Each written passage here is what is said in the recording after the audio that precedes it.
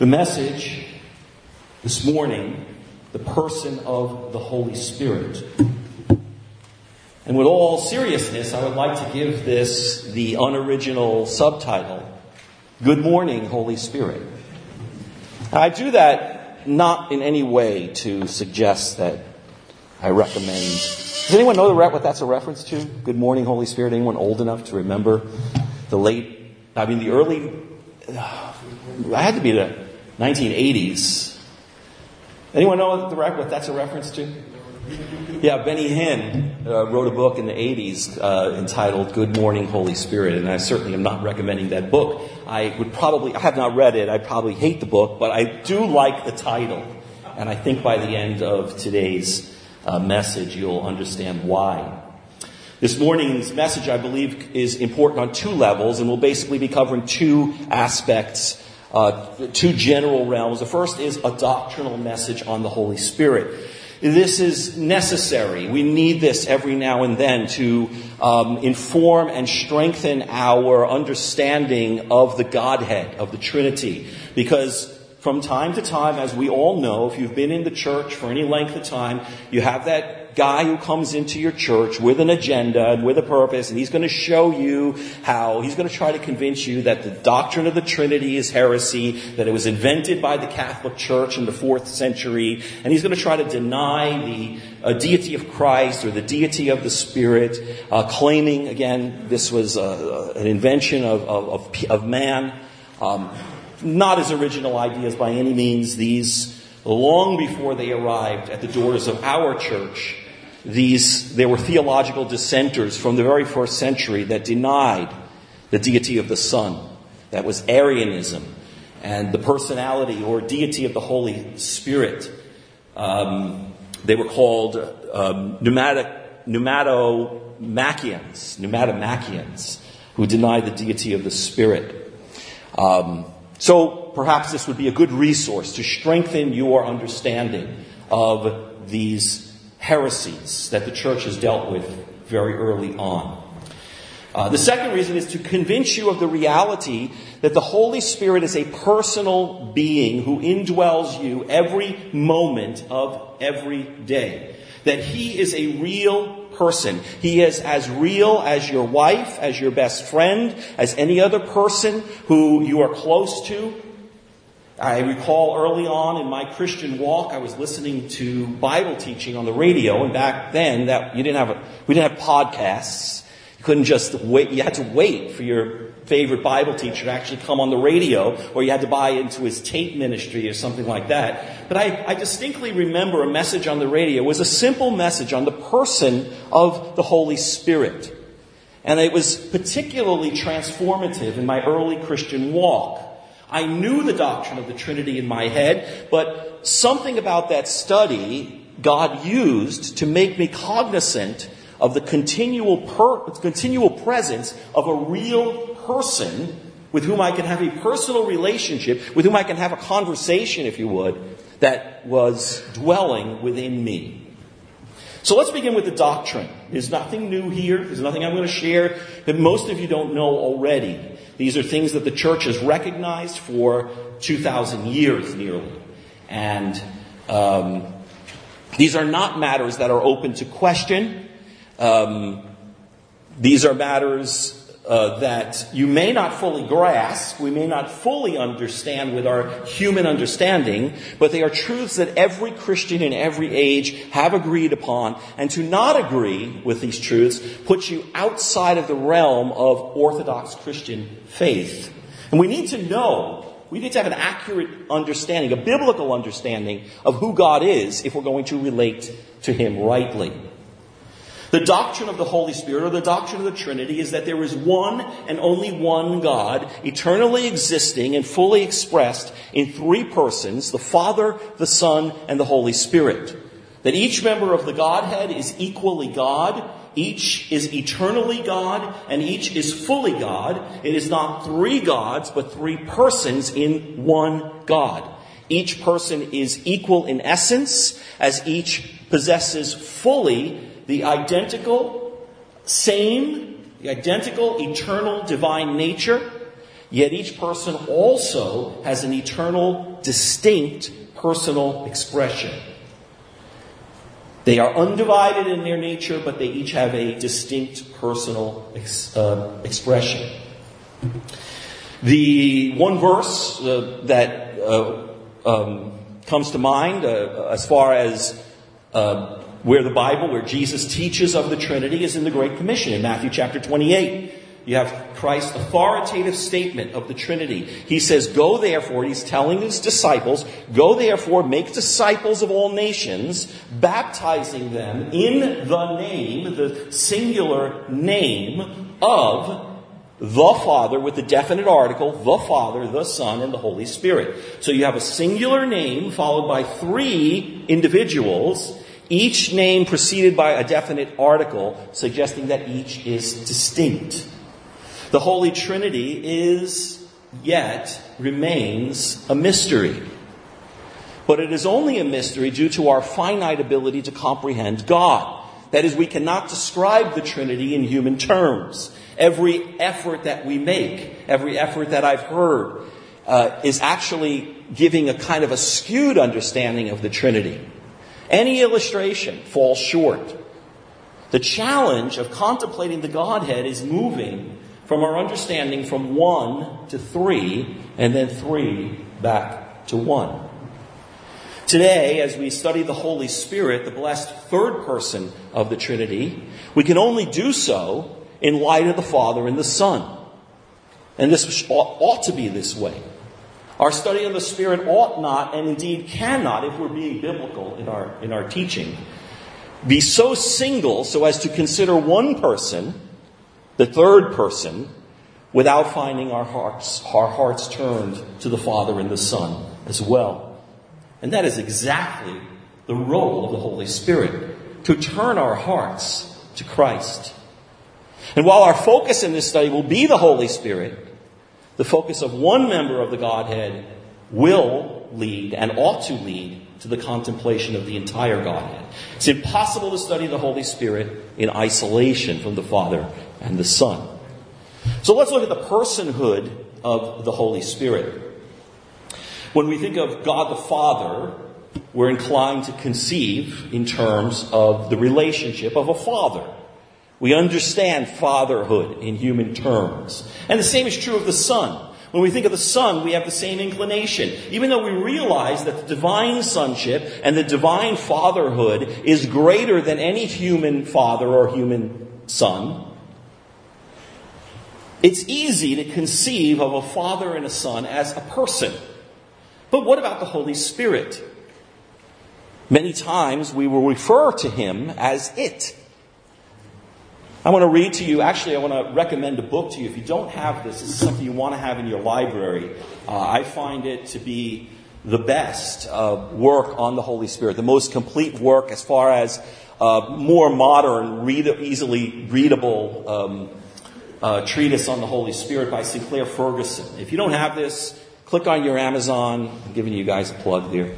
Click on your Amazon or wherever you buy books, and get this one. It's an excellent treatise on the Holy Spirit by Sinclair Ferguson. He writes this in the beginning of the book. He writes, most Christians readily and warmly respond to the description of Jesus as the Son of God, not only because of his humanity, but also because of his designation. Son indicates a relational identity, Son, Father, with which we are familiar.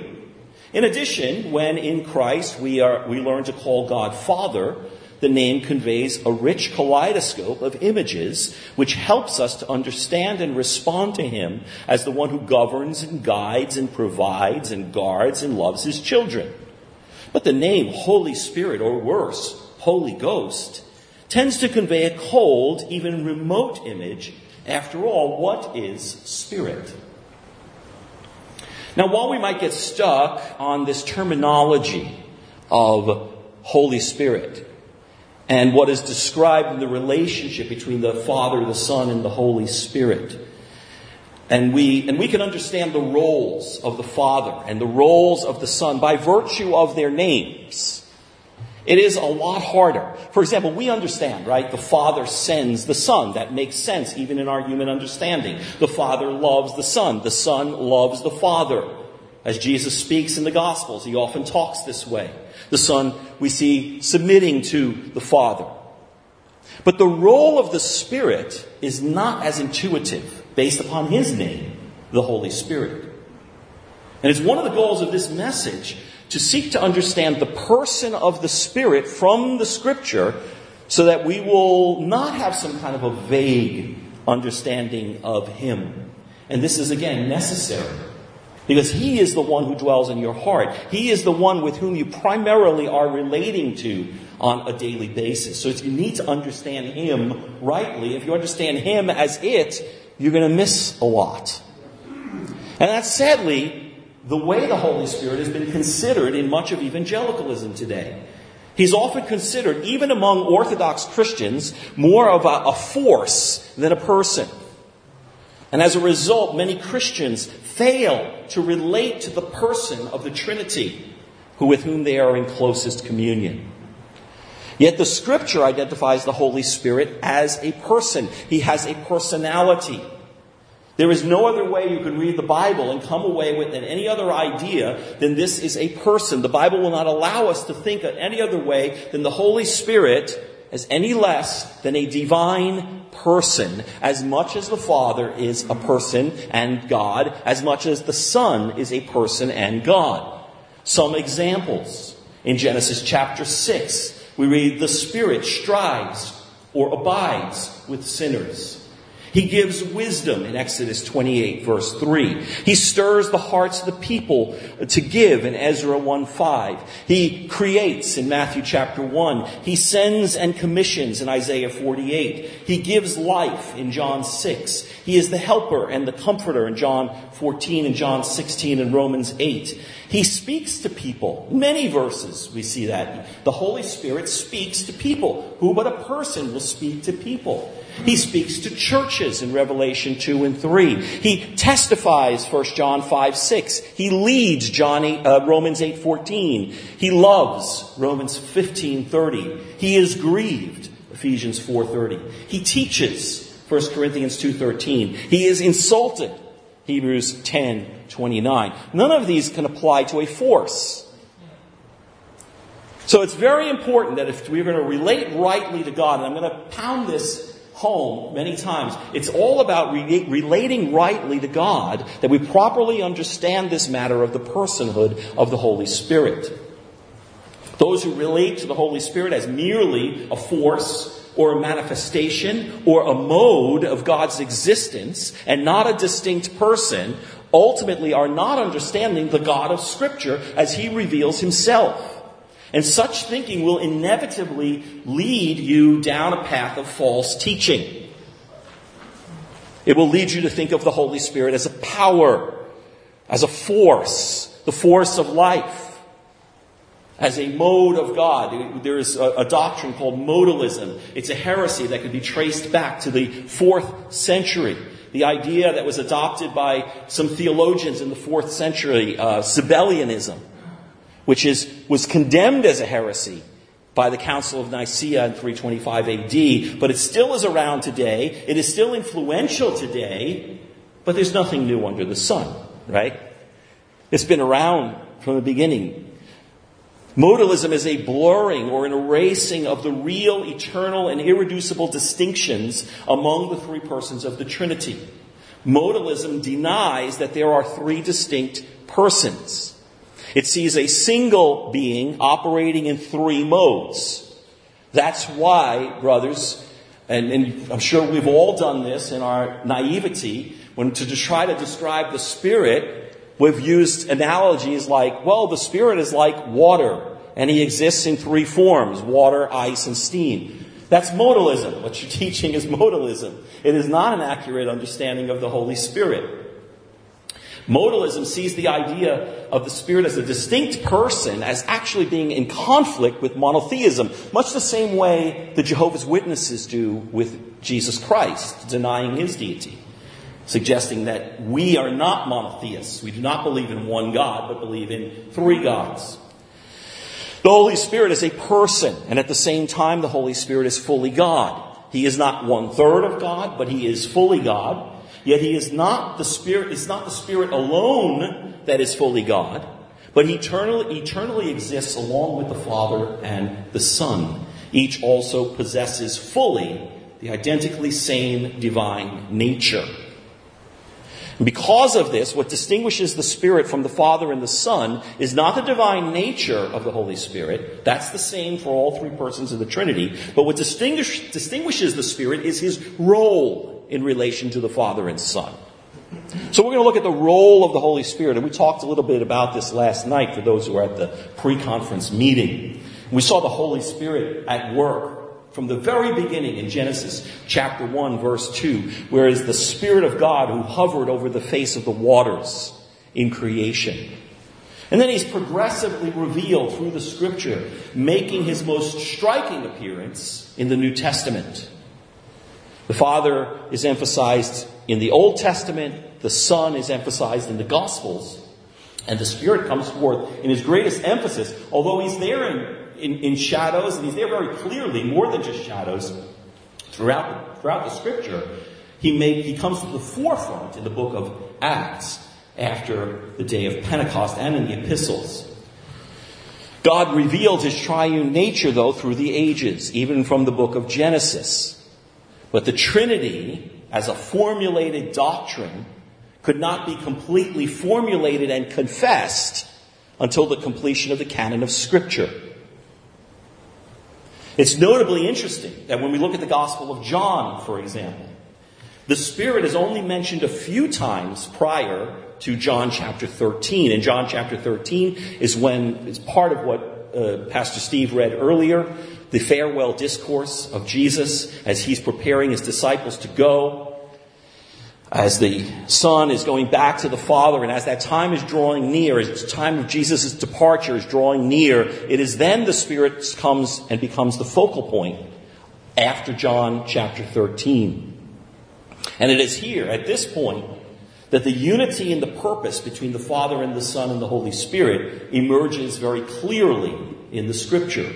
And the role and function of the third person of the Holy Spirit is understood. Now, if we're accurate in our theology of the Trinity, again, the study of a single person, Father, Son, or Spirit, will lead us to a loving devotion of all three persons, because you cannot separate them.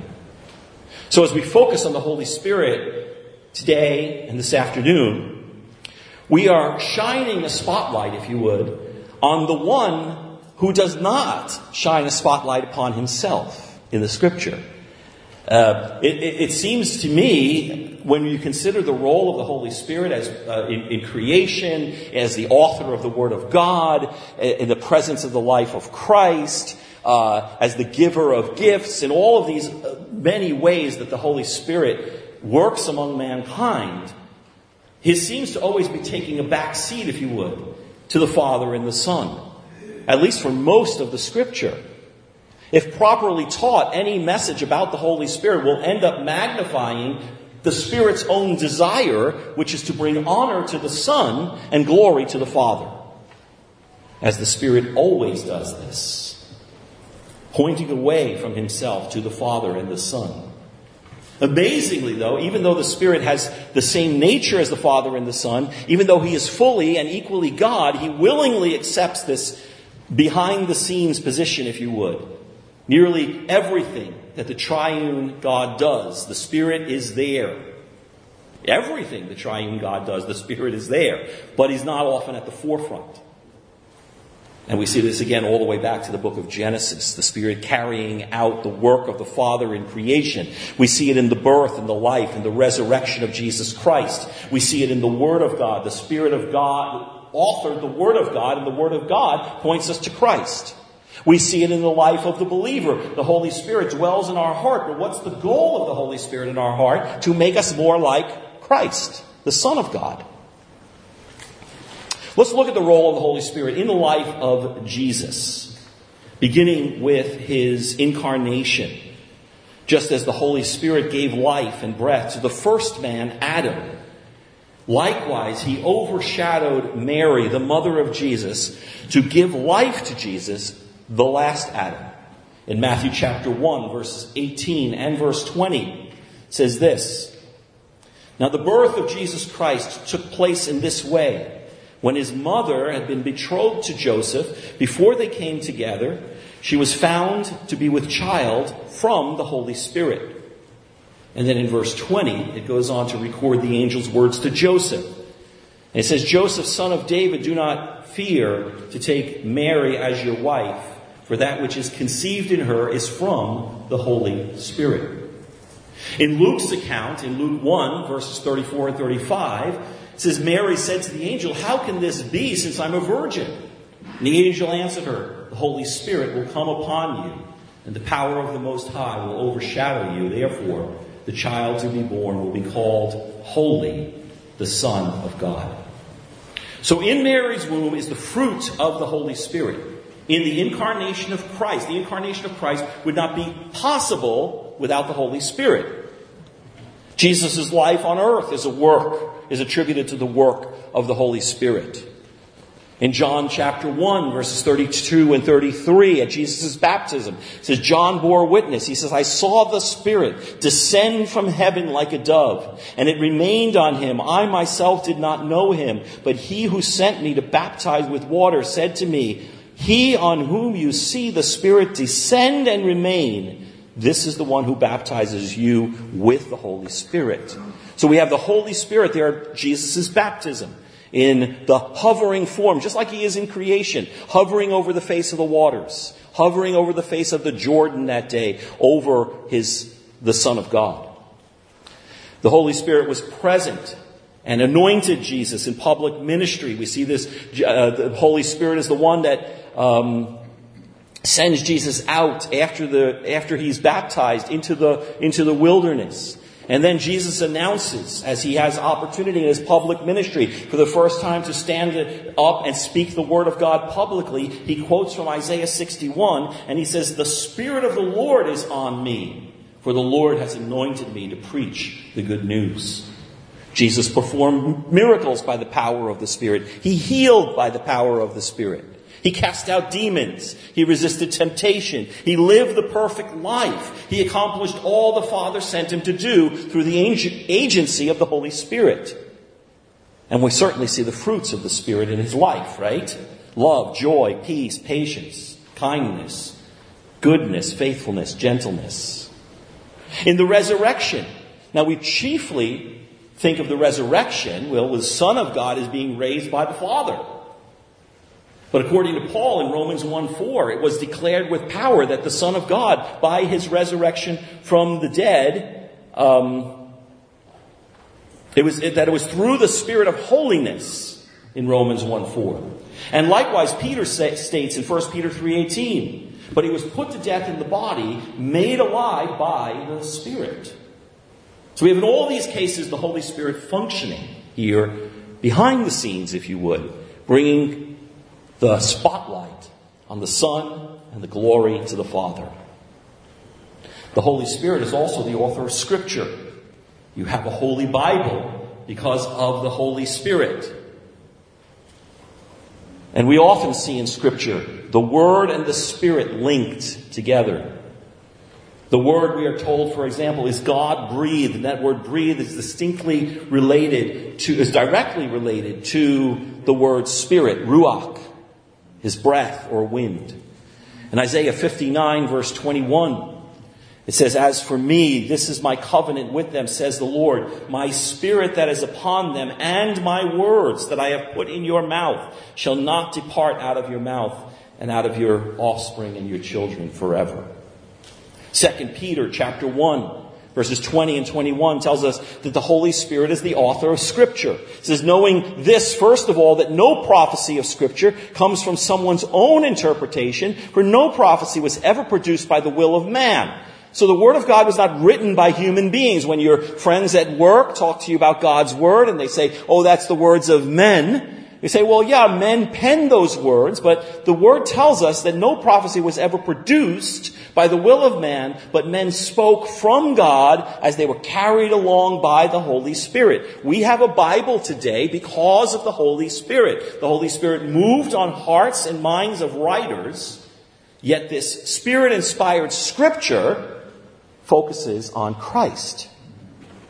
Even after the Spirit comes in fullness, in Pentecost, prominent in the book of Acts, the Holy Spirit empowers evangelism through the book of Acts. But what's the purpose of evangelism? What's the purpose of proclamation?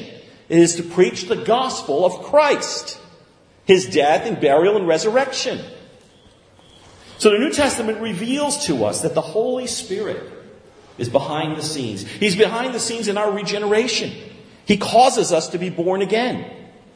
The new birth cannot happen unless the Spirit of God works in your life, drawing you to Christ, indwelling your heart, giving you a new life. Apart from that, the confession of your mouth means nothing unless the Holy Spirit does a work.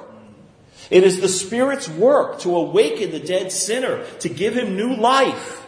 And what's that new life often described as? Being in Christ.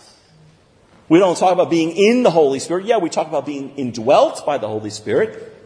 But it's a new life in conformity to the image of Christ.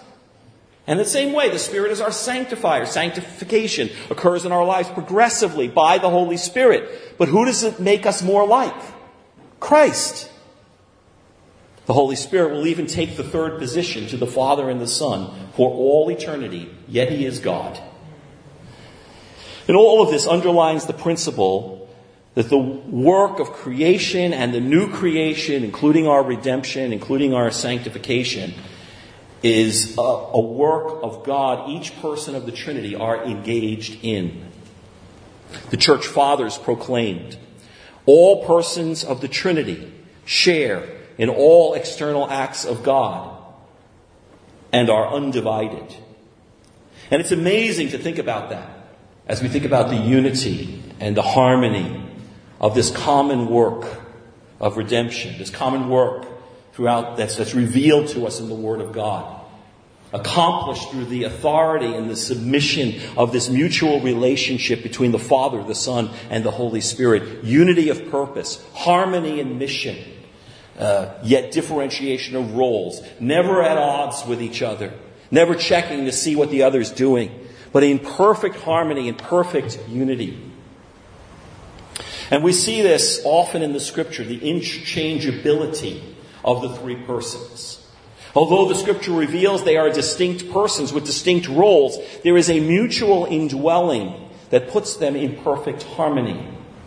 So that we can say, for example, believers here can say, to have the Holy Spirit is to have Christ. To have Christ is to have the Holy Spirit.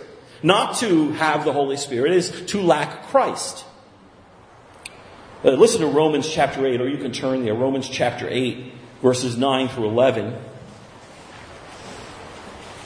Romans 8, 9 through 11.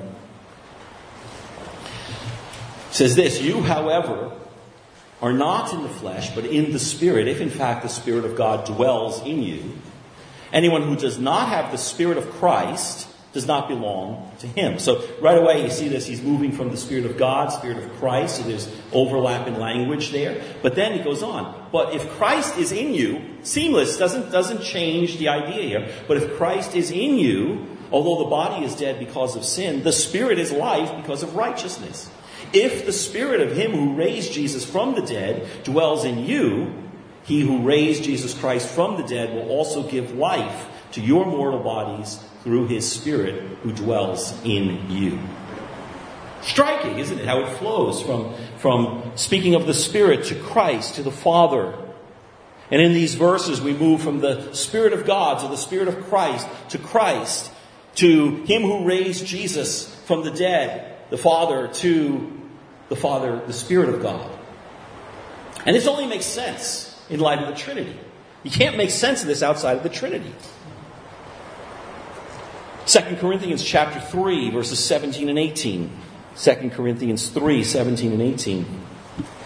Now the Lord, who is the Spirit, Now the Lord is the Spirit. And where the Spirit of the Lord is, there is freedom. And we all, with unveiled face, beholding the glory of the Lord, are being transformed into the same image from one degree of glory to another. For this comes from the Lord, who is the Spirit. We see the equivalency here of Christ with the Spirit. Jesus is the truth. The Holy Spirit is called the Spirit of truth. Jesus is the teacher. The Holy Spirit comes to teach us and make disciples. Jesus is the witness whom God sent. The Holy Spirit is sent into the world to be a witness of Christ. Jesus refers to the Spirit as another comforter. Another, meaning like himself. He tells his disciples, you heard it earlier, read earlier, don't worry, this is good for you. I have to go. But there's another comforter, one who is like me. He's like himself. So there's this intrinsic link between Jesus. And even when he says in his departure, he tells his disciples, I will come back to you. And in so doing, he's not speaking there of the resurrection or his final return. I don't have time to exposit that now. But he's talking about the coming of the Holy Spirit. So complete is this union that exists between Jesus and the Holy Spirit, that the coming of Christ is the coming of the Spirit. Or the other way around, the coming of the Spirit is the coming of Christ. The reason for this identity between Christ and the Spirit is because the Holy Spirit was with Christ from the beginning, in eternity past. The Scriptures hint at this in the very first words of the Bible, where God is identified as Elohim, a plural noun. He eternally exists as Echad, one in perfect unity. The Hebrew word suggests a unity as opposed to a absolute singular oneness. The Holy Spirit is ideally suited as the chief witness for Christ because he was the intimate companion of the Son of God from all eternity. And he continued through the life of Jesus. Another property of the Holy Spirit in relation to the Father and the Son is that he proceeds, or he goes forth, or he moves out with power and purpose. In relational terms, we understand the Father sent the Son. It makes sense, right? Because we have this human understanding of Father and Son. The Father sends the Son. Not the Son sends the Father. That wouldn't make sense. But, although not as obvious immediately, we can come through our study of Scripture that it is the Father and the Son that send the Spirit. Now, not every form of Christianity agrees with this. There was a great split in the church in 1054 AD over this question. Does the Spirit proceed from the Father through the Son, or does the Spirit proceed from the Father and the Son in unity simultaneously? The Eastern Church, Constantinople, asserted that the Holy Spirit proceeded only from the Father and objected to the addition of and the Son to the Nicene Creed. The Western Church asserted that he proceeds from the Father and the Son simultaneously. Galatians chapter 4, verse 6 addresses this. It says, God has sent forth the Spirit of His Son, the Spirit of His own Son, into our hearts, crying, Abba, Father. Here, clearly, God is a reference to the Father. The Father is the one who is sending the Spirit by His own, the Spirit of His own Son. So the Father sends the Spirit. But then in John 15, verse 26, Jesus says, when the Helper comes, I will send to you from the Father, that is the Spirit of truth, who proceeds from the Father. He will testify about me. So here again, the Spirit proceeds from the Father, yet the Spirit is also, Jesus says, I will send Him to you. And that just makes sense, right? Jesus died, He was resurrected. 50 days later, at Pentecost, the Spirit is poured out. 40 days later, Jesus ascends to the right hand of God. 10 days after that, the Spirit comes. So the Spirit comes from the Father and the Son. But there is this profound interrelatedness that I want you to see here in the procession and sending of the Spirit. And I believe the Scripture teaches in this case that the Roman Church or the Western Church was right, that the Spirit proceeds both from the Father and the Son simultaneously. These are things that they split over many a millennia ago. To come from the Father is to come from the Son. And the interrelatedness of the three are what the church fathers refer to as a mutual indwelling. And I'm starting to close in here. Mutual indwelling. Jesus says this of he and the Father in John chapter 14, verse 11. He says, I am in the Father, and the Father is in me. And it's not too far of a stretch for us to include the Holy Spirit in that statement. There is a mutual indwelling. Athanasius wrote in the 4th century, while remaining what he is by himself as Father, Son, or Holy Spirit, is wholly in the others, as the others are wholly in him. So they remain distinct, but they are also in one another. That's what is called the doctrine of mutual indwelling. This idea was developed by the earliest of church fathers, and they worked out, this was part of the working out of the doctrine of the Trinity. Theophilus of Antioch was the first writer to use the term Trinity in the the 2nd century. Later on, shortly after that, Origen, Gregory of Nyssa, Augustine of Hippo wrote about the mutual indwelling as they explored this idea of the Trinity. Not just as three distinct persons, which they are, but also three lives who indwell, who penetrate one another. This concept of mutual indwelling was essential to understand the Trinity and the manner in which the Trinity works.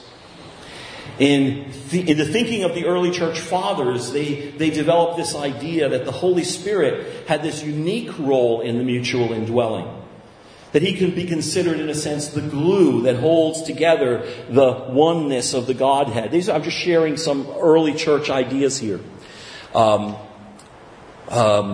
There are several passages in the Scripture, that, particularly in the Gospel of John, that bind the Father and the Son together, very clearly, together as one in a personal bond of unity. Well, the Holy Spirit is seen as the unifier of that bond. That this is his particular eternal role in eternity. That he was the unifier, the glue of that bond. That he bound together, that was his eternal role in the Trinity. And isn't it interesting that many New Testament passages attribute the fellowship of the Holy Spirit as our bond of unity in the church? We see this in 2 Corinthians chapter 13, verse 14, this Trinitarian benediction. The grace of the Lord Jesus Christ, the love of God, and the fellowship of the Holy Spirit be with you all. The Holy Spirit grants this fellowship in love and grace. In Ephesians 4:3, the Holy Spirit is identified as the unifier of the body of Christ. And it's this quality of unity that is specifically attributed to the Holy Spirit. Colossians 3:14 tells us similarly that love is the perfect bond of unity. The Holy Spirit is the bond of unity. Love is the bond of unity. Putting these two ideas together, Augustine formulated this idea that the Holy Spirit is the unifier because he is love. So the Father loves the Son, and the unifying love is the Spirit. And if we think about it just in human terms, for there to be love, there needs to be a subject, an object, and there needs to be the verb, right? Love itself. So the Trinity is required for God to be love, for love to have existed eternally in the past. And we know that it did because Jesus said that the Father loved him from the beginning of time. So it's a way of thinking about the Trinity even before the creation of the world. So, brothers, our understanding of the Holy Spirit now becomes very practical as we close up here. We need to know the Holy Spirit better so that we love better. We will become better husbands, better fathers, better friends to one another, better family members in our family as we love one another better. Love is the core value of the Christian faith. And more than anything, outside of anything else, identifies us as Christians. By our love, which is a product or a fruit of the Holy Spirit, they will know us. This is going to lead us into our afternoon's sessions, or our small group sessions, and also the afternoon session that Pastor Joe will do on the work of the Holy Spirit in the church. But before I close, I do want to address the function of the Holy Spirit in the world. In the beginning, the Holy Spirit breathed physical life into humanity. And the Holy Spirit dwelt or strived with humanity. Even after sin came into the world, the Holy Spirit was striving with mankind. But the role of the Holy Spirit with humanity changed when sin came into the world after the fall. God, the Holy Spirit, still strives with fallen men, but he has a different function, a different role. His role now, we heard in John chapter 16, is convicting of sin, of ungodliness. Jesus said, and I'll read it again in chapter 16, verses 7 through 9. It is to your advantage that I go away. For if I do not go away, the Helper will not come to you. But if I go, I will send him to you. In verse 8, and when he comes, he will convict the world concerning sin and righteousness and judgment. Verse 9, concerning sin, because they do not believe in me.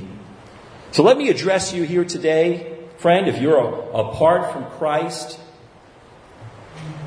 that the Spirit of God is striving with you. The Spirit of God, who is the trusted helper of the Christian, the friend of the believer, is striving with you if you are outside of Christ today. And he may be an undesired intruder in your life because he is bringing conviction of sin. He is pointing to your only hope in Christ. He's not pointing to a self-salvation, but he is pointing you away from yourself. He is pointing you to repent and believe the gospel. So if you're not trusting Christ this morning, the Holy Spirit will convict you of sin, and he will point you in the way of righteousness. This is what he does in the world, for as long as he strives in this world, and as long as he strives with you. But this will not be forever. When the Spirit is removed, that is an indication of judgment. It happened in the days of Noah. The Spirit is removed, judgment comes. But as long as he is in the world, and as long as he is there to convict men of sin, and point the way to God's righteousness, warning you of the wrath to come, I would plead with you to not ignore this if you are apart from Christ. For while you have breath and while you have life, that is your opportunity to believe and to repent. But it is appointed to every man to die once. And when that spirit, when that breath, physical breath leaves, you are turned over to judgment. So my friend, as much as you might not like to be convicted of your sin, see it as God's gift to you, a sign that the Holy Spirit is striving with you, that you've not yet been handed over to judgment. And pray that he would grant you repentance, and that he would recreate a new man in you by coming into your heart. Ezekiel 36:27, and I will put my spirit within you and cause you to walk in my statutes and be careful to obey my rules. What a beautiful promise to close and consider before we break up into our groups, that God said, I will put my spirit within you. What an impactful statement. I will put my spirit within you. Meditate on that for a minute. Deity dwells in your heart. What power lies within you, brothers? Greater is he that is in you. The one who was active in creation, the one who is convicting the world of sin, the one who is mighty to save and to sanctify, lives within you. The one who empowered Jesus empowers you. He empowers you to live a righteous life, to overcome sin, to fight temptation. He empowers you to live boldly in this world. The one who raised Jesus from the dead raises you from your spiritual deadness to a newness of life. As God, the Holy Spirit within, grants you immediate access to the presence of God. Any moment, at any time, you can call upon God because he is within you. You don't know what to pray for? He'll show you what to pray for. As a person who dwells within, you can have a personal relationship with God. You speak to him. You speak to him as a person. He's always with you. He's with you when you go to sleep at night. And He's with you when you wake. Again, He is closer than your spouse, closer than any human being ever will be. Speak with Him. Say to Him, "Good morning, Holy Spirit." I hope you can see the potential that this truth has to change you, as it had so affected me many, many years ago. And I'll let you guys take time to discuss that in your groups. Let's pray.